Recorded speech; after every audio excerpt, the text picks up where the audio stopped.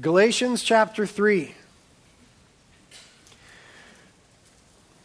We are in Sermon 5 this week of a 14-part series from the book of Galatians that we are calling How to Be a Good Christian and Other Religious Nonsense.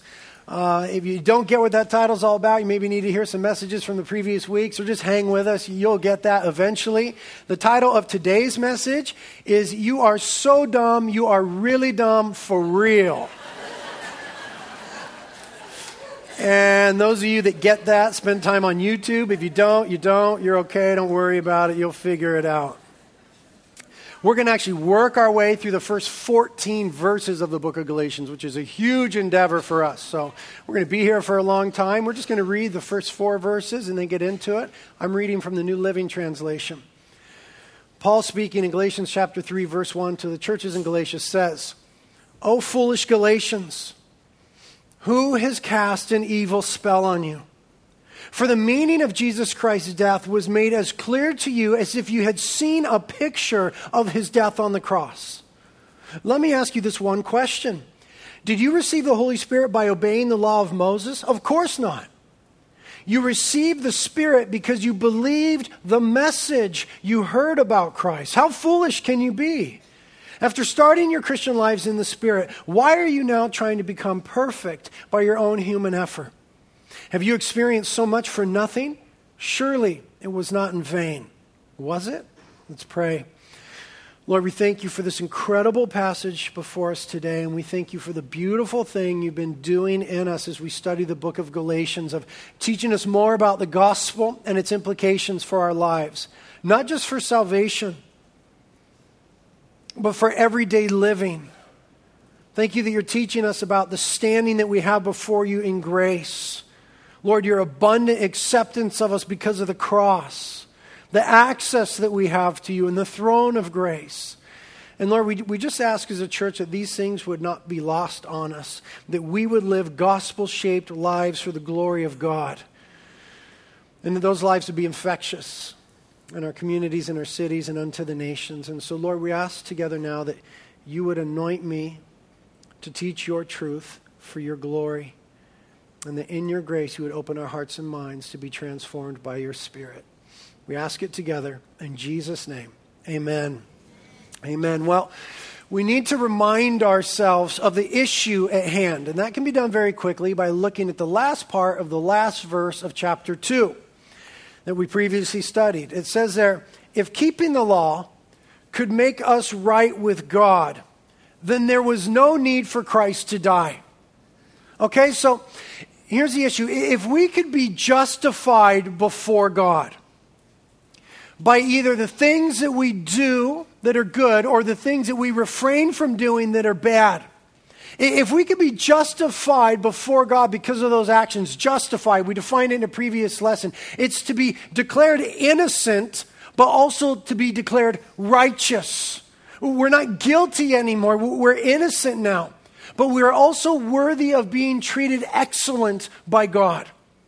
If we could be declared innocent and be made worthy of being treated excellent by God, by the good things that we do or the bad things that we refrain from doing, if that were the case, then Jesus never would have died on the cross.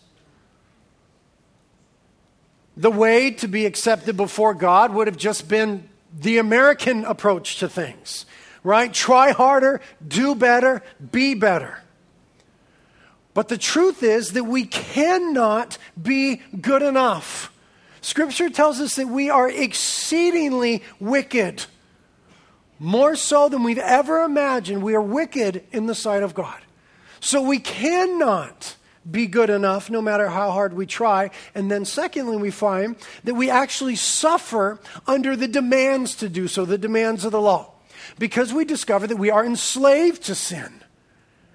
Where once we thought ourselves free before Christ, we are actually enslaved to sin. And when we discover the right thing to do, we find ourselves still doing the wrong thing. And when we know we want to do the good thing, we find ourselves doing the bad thing because we are slaves to sin.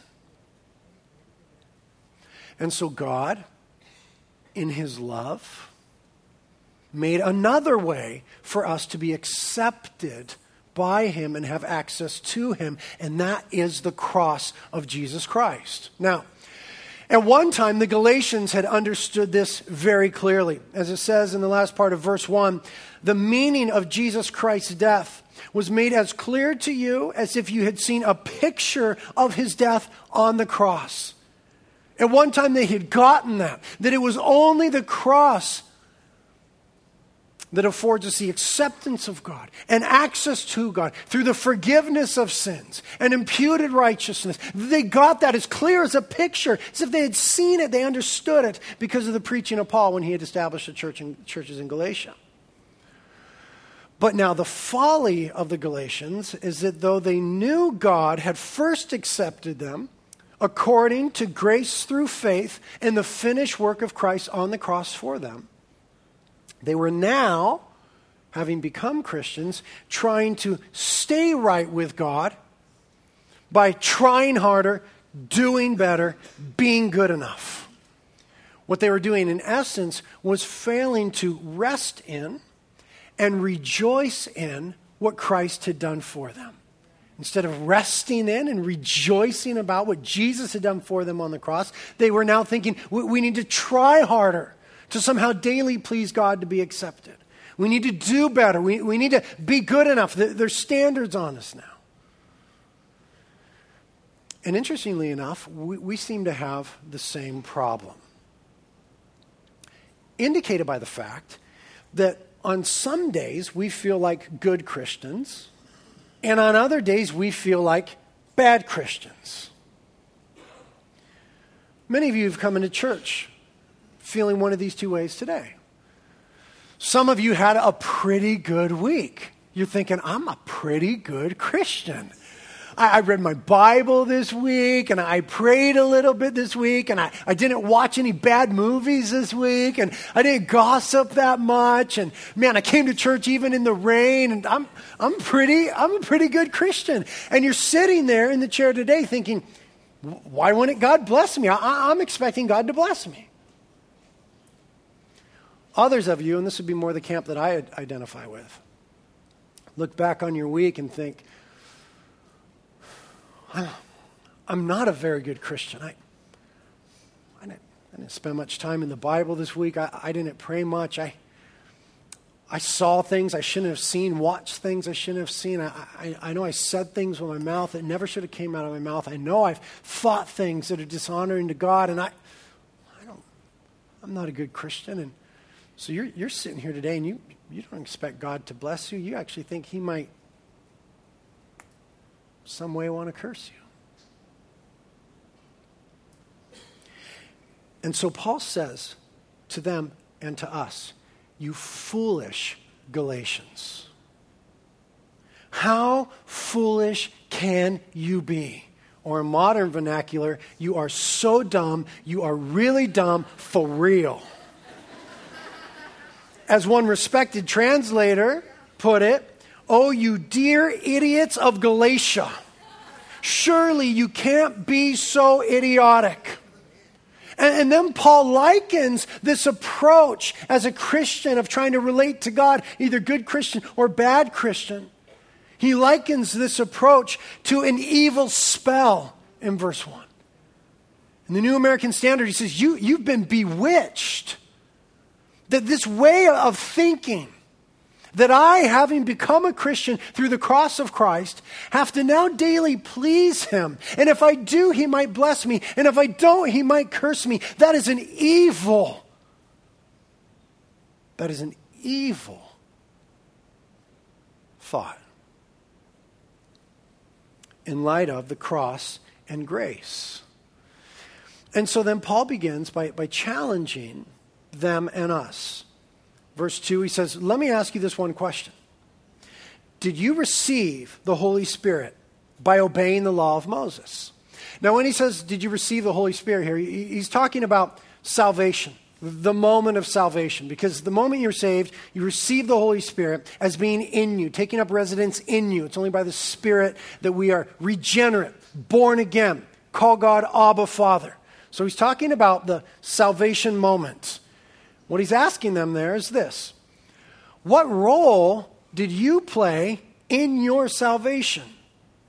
When you were saved, born again, regenerated, forgiven, made brand new, received the Holy Spirit, did that take place because you had been behaving well? Because you obeyed the rules?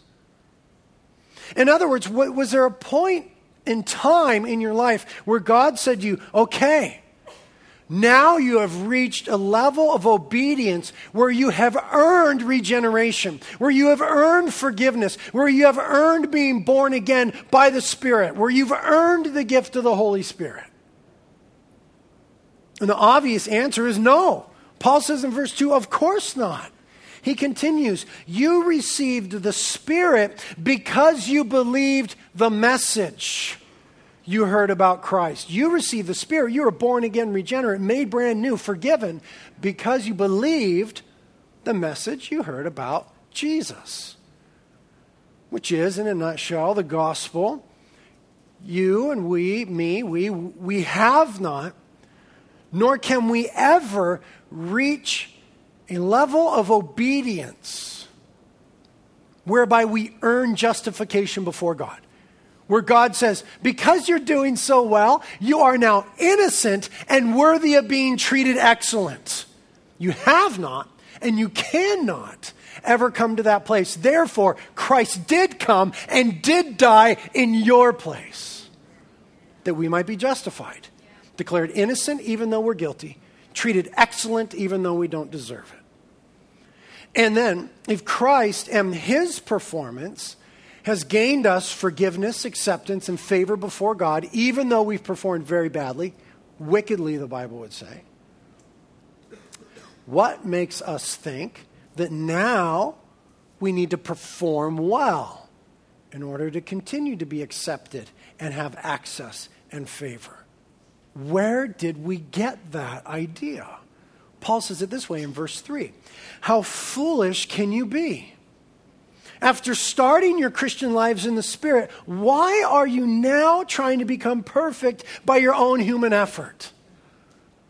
If it's a work of the Spirit in your life, that you are made brand new, forgiven, born again, why are you trying now to finish that? That's the idea of perfect, to finish, to complete, to become mature. Why are you trying to finish that in your own human effort? To begin to think this way, as we often do, that yes, I've been forgiven, but gosh, I need to do better if God's going to at all be pleased with me. Paul would say in the book of Galatians, as it says in chapter 1, verse 6, is to desert God. To desert God. As the New Living Translation says in chapter 1, verse 6, to turn away from God. It is to commit spiritual treason. Because it is an offense to, an abandoning of, and a denial of the truth of the cross of Jesus Christ. And so he says in verse 4, have you experienced so much, the salvation experience so far, for nothing? Surely it wasn't in vain, was it? Then in verse 5, Paul reiterates and presses further from a different direction the question that he previously posed to them in verse 2. He says, I ask you again, does God give you the Holy Spirit and work miracles among you? He adds another component now. Does God give you the Holy Spirit and work miracles among you because you obey the law? Of course not. It is because you believed the message you heard about Christ. Now, the last time he posed a question in verse 2, it was from the perspective of the people receiving. This one is from the perspective of God giving. Does God give you his Spirit to live in you? Because you obey so well. The obvious answer is no. It is through believing, it is through faith in Christ, trust and complete trust in what he's done for us, that we're saved. And that God works in our lives after salvation. It's exclusive from how well we behave or how poorly we behave. So that, here's what the gospel does. To the law truster, the gospel removes from them any right to say, I've earned this. And for the lawbreaker, the gospel removes from them the necessity to say, I can never have this. I can never have forgiveness, newness, the promise of heaven. Now think about the second component they added there. And works miracles among you. Imagine if God only worked in your lives. Miraculous, however you want to say it. Imagine if God only worked in your lives if you obeyed the law perfectly. How then, if that were the case, how then can we have any hope in life's difficulties? How then can we have a sense of the possible resourcing of our lives from heaven? The access to God, the ability to pray. How could we have any hope if God only worked miracles among us and when we obeyed well?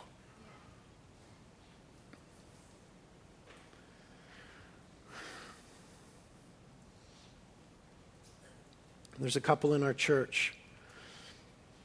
They're two of Kate and I's best and oldest friends. Grew up with them, Amber and Ian O'Neill. Ian and I have been best buddies since we were that high. They had their second child yesterday at Cottage Hospital, Andrew O'Neill. And little Andrew was born without a left hand. And it looks as though he may have Down syndrome. And he's got a big sort of bulge in his abdomen. They don't know what it is.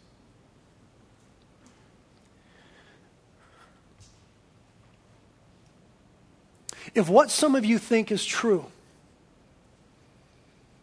that God worked in your life according to your obedience rather than according to Christ's obedience, then what hope would this mother and father have? Because what they could expect from God would be fully dependent upon their performance that week. Prior to the birth of their child, how good were they? How much did they obey? What did they watch on TV? What were their thought processes like? Did they gossip at all? And if they did, then they could have no hope of approaching God. There'd be no reason for me to exhort you to pray for the O'Neill family because their iniquities have made a separation between them and their God. They haven't performed well. If that were the case, then the heavens would be shut up to us when our hearts are broken.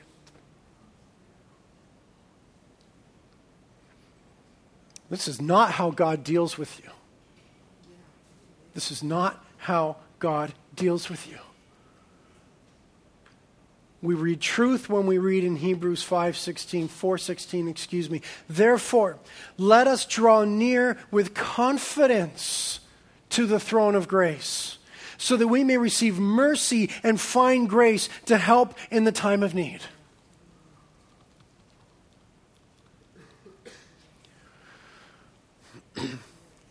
Some of you think that the bad things that happen to you in your life are God punishing you. Some of you think that when something bad happens, that God must be punishing you in some way. The idea is this thing that's going on. It's God harming me in some way because of my failures. I want us to think deeply and theologically upon that. What would that mean? That would mean that you still owe some debt for your sin. That what Christ did on the cross was insufficient. If the bad things that happen to us are God punishing us for our failures, then Christ was a liar on the cross when he said it is paid in full.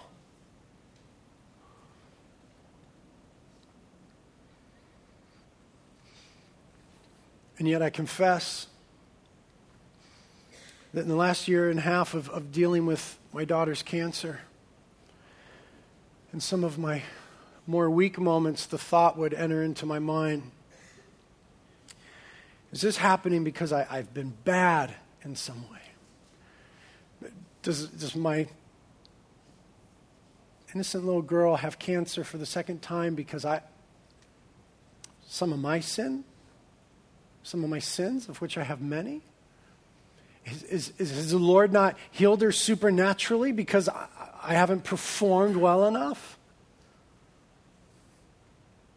Now let's think upon that thought, because some of you are thinking this about your lives. If that is the case, what then is the end? The only end would be after she suffered enough, after we suffered enough, then some debt would be paid. There would be some expiation, some atonement. Some reparation would be made. And then, only after there had been enough suffering, we would be accepted before God again. And the resources of heaven open to us. That is an affront to the gospel and the cross of Jesus Christ. That would mean that I am not accepted, that I do not have access, and that the debt was never paid in full, and Christ is a liar. That would mean that in the worst times in life, there's no heavenly resource, no heavenly compassion. But that is not the case. Because Christ has once and for all taken all of the wrath of God upon himself. He has paid the fullness of the debt of every sin we have ever committed, will commit, and are committing at the cross of Jesus Christ. And we are accepted completely and utterly before God and have open access and favor before him, so that we believe the exhortation to therefore draw near with confidence to the throne of grace, so that we may receive mercy and may find grace to help in the time of need. Because of what Christ has done. Now, having said that, we must mention that though God never punishes his children, because Christ took the fullness of the punishment on the cross, or he is a liar, God does discipline his children.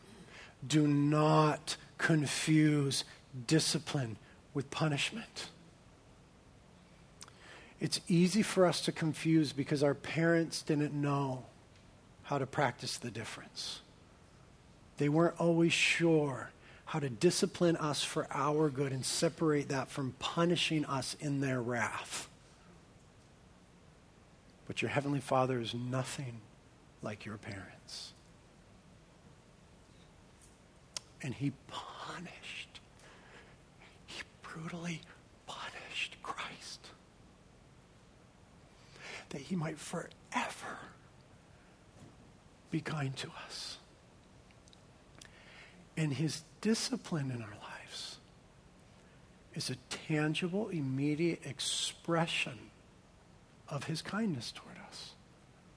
For we read in Hebrews chapter 12, God disciplines us for our good, so that we may share in his holiness. That can't be punishment. So that we may share in his holiness. All discipline for the moment seems not to be joyful but sorrowful. Yet for those who have been trained by it afterwards, it yields the peaceful fruit of righteousness. That cannot be punishment.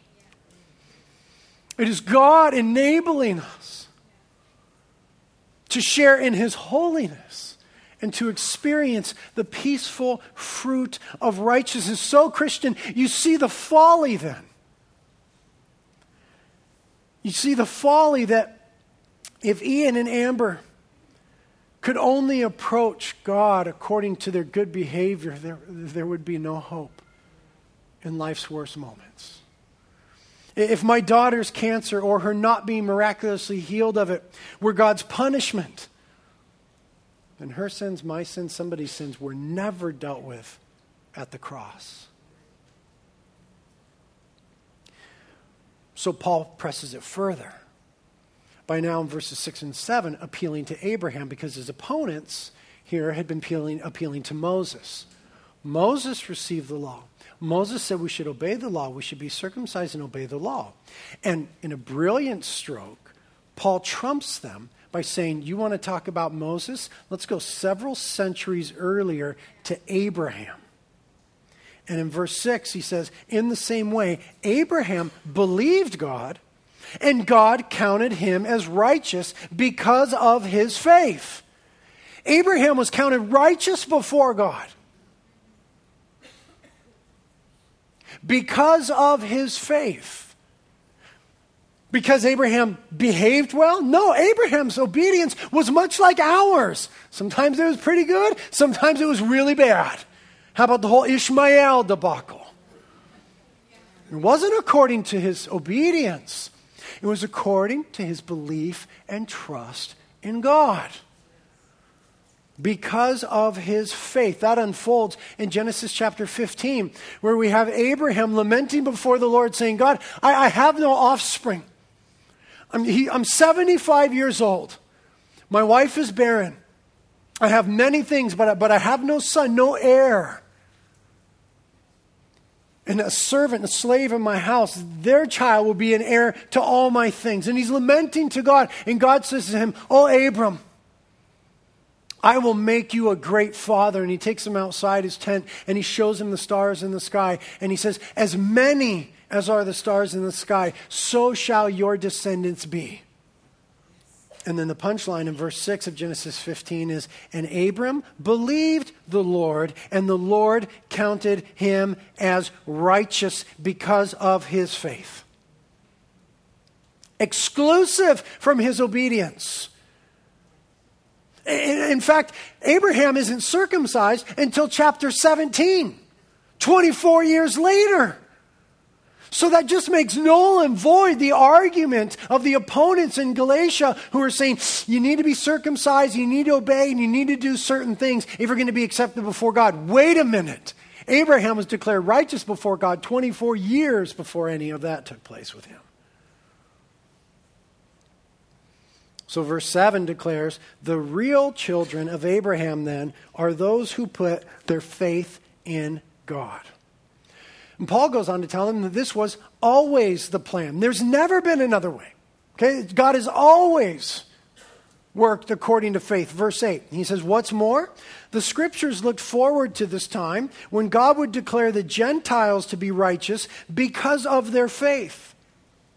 God proclaimed this good news to Abraham long ago when he said, all the nations will be blessed through you. There's a reference to Jesus, the coming Messiah, all the way back in Genesis chapter 12 in the Abrahamic covenant. You see, it's not that, and we often think this. In the Old Testament, God dealt with people according to their behavior, but in the New Testament, it's according to faith and a belief in who God is and what God has done. It has always been that way. The point of the Old Testament is they didn't behave well. They could not behave well. So they needed a Savior. They needed a Redeemer, as do we. And God spoke of it already in Genesis chapter 12. Through you, all the nations will be blessed, meaning eventually through the lineage of Abraham, Messiah would come as the Savior of the world. So he says in verse 9, so all who put their faith in Christ share the same blessing Abraham received because of his faith. The blessing of being justified, declared innocent even though we're guilty, treated excellent even though we're not worthy, by grace through faith in what Christ has done for us. Now he presents the opposite side of things. Now he explains what the implications are for those of us who are still counting on dealing with God on the basis of our performance. And this is a lot of people in our culture, both inside the church and outside the church, because we imagine God to be, as we spoke of in previous weeks, a negotiator. That's how most people think of God. That they're going to die, and they're going to come to the judgment day, and there's going to be God with this giant cosmic scale. And on one side, God is going to heap on all the bad stuff you ever did. Just boom, and it's just bam, just tilts that way. And then God will pull out some of the good stuff that you did and put it on the other side of the scale. And getting pretty close. But there you are. And because God is a negotiator, you say, oh, Lord, but remember that day in March when I went to church even though it was pouring rain outside? And God will go, oh, touche, boom, and the scales tip in your favor because you negotiated with God.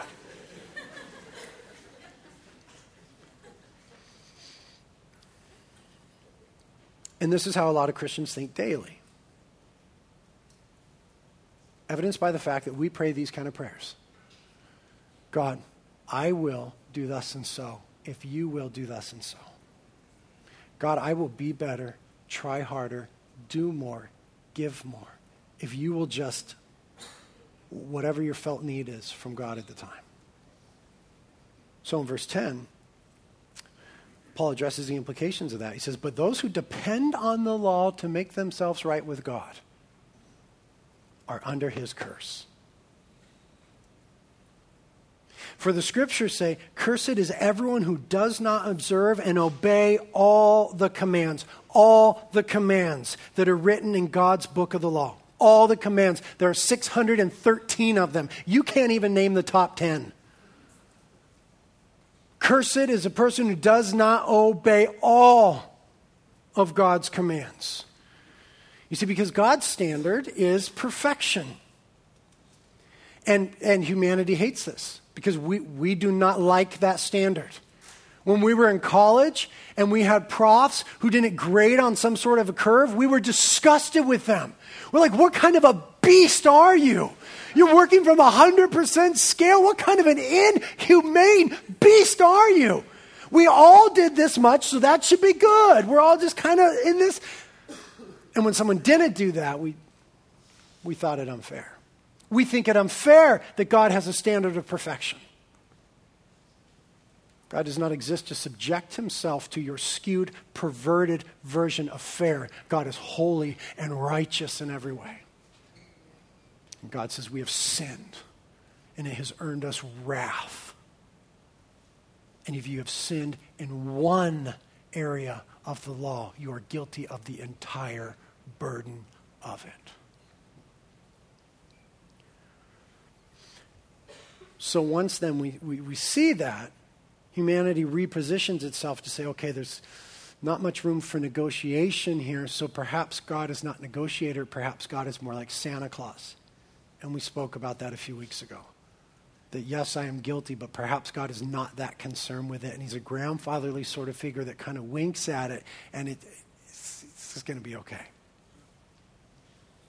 What the Bible is declaring here is that there is no hope of trying to be right with God on the basis of what you do that is good and what you refrain from doing that is bad.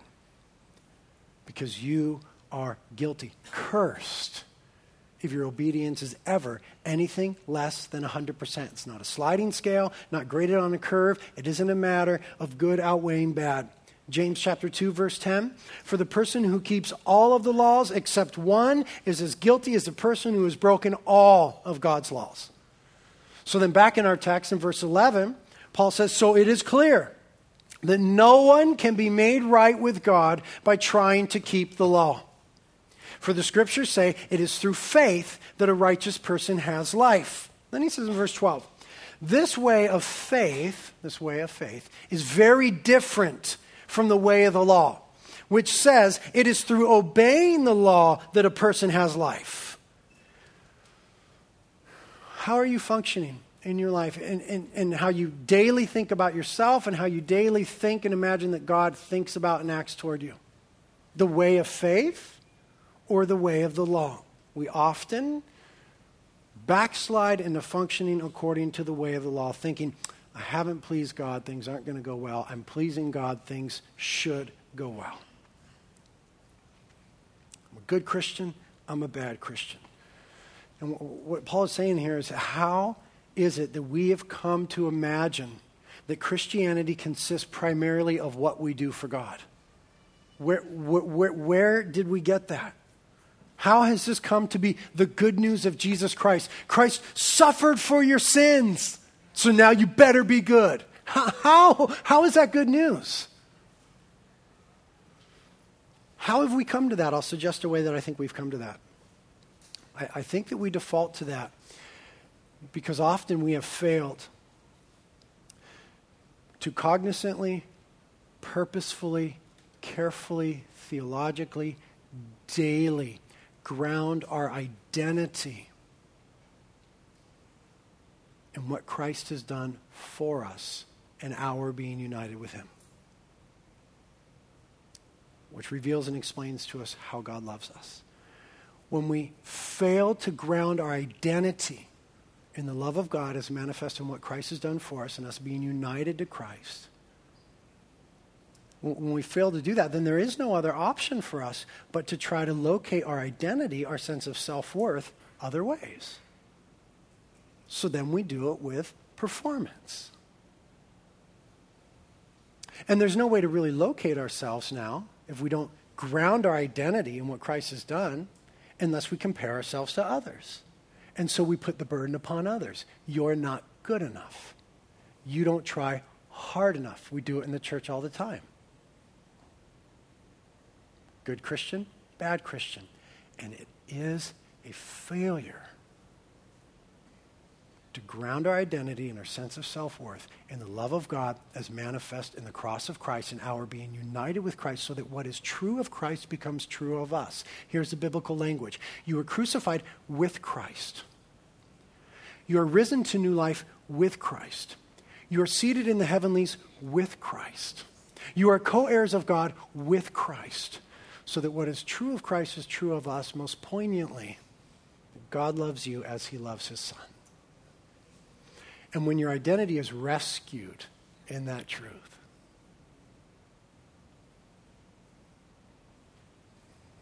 then we begin to live the gospel. The law says, as John Stott says, do this. But the gospel says Christ has done it all. The law requires works of human achievement, but the gospel requires faith in Christ's achievement. The law makes demands and bids us to obey. The gospel brings promises and bids us to believe. So in verse 13, Paul says, but Christ has rescued us from the curse pronounced by the law. When he was hung on the cross, he took upon himself the curse for our wrongdoing. For it is written in the scriptures, cursed is everyone who hangs on a tree. Quoting from Deuteronomy 21, verse 23. Because the idea there was when an ancient Israelite failed to obey the law in a way that was punishable by death, they would be stoned usually, and then they would be hung on a spike or a tree for everyone to see as a visible symbol of divine rejection. She did not measure up. She is rejected by God. Dead and hung on a spike, hung on a tree. Christ was hung on the cross in our place. So real is it that the biblical language is he became a curse for us in the New American Standard. He became sin. He became a curse in sin, so much so that Christ cries out on the cross, Eloi, Eloi, lama sabachthani, my God, why have you forsaken me? 1 Corinthians 5, God made Christ who knew no sin to be sin on our behalf so that we might become the righteousness of God in him only by nailing Jesus to the cross. His back ripped wide open from the back of his neck to the back of his knees, dragging up and down as he gasped for breaths on the cross. His nails in his hands pierced, his head pierced with a thorn of crowns, his side eventually ripped open, beaten beyond recognition, the prophet Isaiah says. Spit upon, mocked, hung naked with common criminals. And that is nothing. That is nothing in comparison to the truth of the fact that his Father made him a curse, made him sin, and poured upon Christ the weight of the sins of history and unleashed all of his wrath so that Christ would say, my God, my God. And so Colossians would say to us, chapter 2, you were dead because of your sins and because your sinful nature was not yet cut away. Then God made you alive with Christ. For he forgave all our sins. He canceled the record of the charges against us and took it away by nailing it to the cross. Listen, he took the certificate of debt, the list of all the ways that we had ever failed, and nailed it to the cross. So there is nothing to negotiate. God does not come to you with a list saying, oh, look, see how you failed. What are you going to do about this? There is no place from which to negotiate. God brings nothing to the table and charges against us, for Christ nailed it to the cross. So that the table is a banqueting table that only says come. Because Christ said, it is finished. There's nothing to be added. There's nothing to be added to the favor we've been shown. There's nothing to do but believe. Do you believe? To put the fullness of your trust in what Christ has done, to confess him, Lord, repent of your sins, and trust in him for forgiveness this life and the next. There's nothing to add to it but to believe. The gospel is not good advice to men, but good news about Christ. Not an invitation for us to do anything, but a declaration of what God has done. It is not a demand, it is an offer. So Paul finishes in verse 14 by saying, through Christ Jesus, God has blessed the Gentiles with the same blessing he promised to Abraham, so that we who are believers might receive the promised Holy Spirit through faith. We who are believers in what Christ has done, not doers, trying to figure out what we must do. And all of this the Galatians should have known. They should have known. They never should have fallen in to such foolishness. And we should know better in our daily lives. And the way that we do that is the way that they should have done it. To have kept the cross before us so that it was like a picture. Like a picture, to keep the cross before us in daily life. This is why we teach about the cross, we preach on the cross, we sing about the cross, we read scripture about the cross, we read books about the cross, we talk about the cross, we meditate about the cross. To keep it before us like a clear picture of what Christ has done for us. And in that, then, we finally find rest for our weary souls and joy because we've been forgiven. And we approach life a different way, with a different identity and place from which we work, that we are loved and accepted explicitly. Lord, these truths,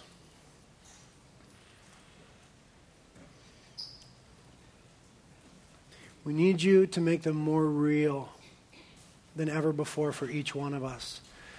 Lord, for some in this room, they've never been real. We ask that they're real now. We ask that they would repent of their sins and call upon you to be saved. And for our daily lives, Lord, where we struggle under the weight of our failures and our shortcomings and our wickedness, we ask that the truth of what you've done for us on the cross would be like a picture that we couldn't escape. A clear explanation and illustration of your incredible love toward us and your finished work for us. If you have any needs at all today, the prayer team is up here.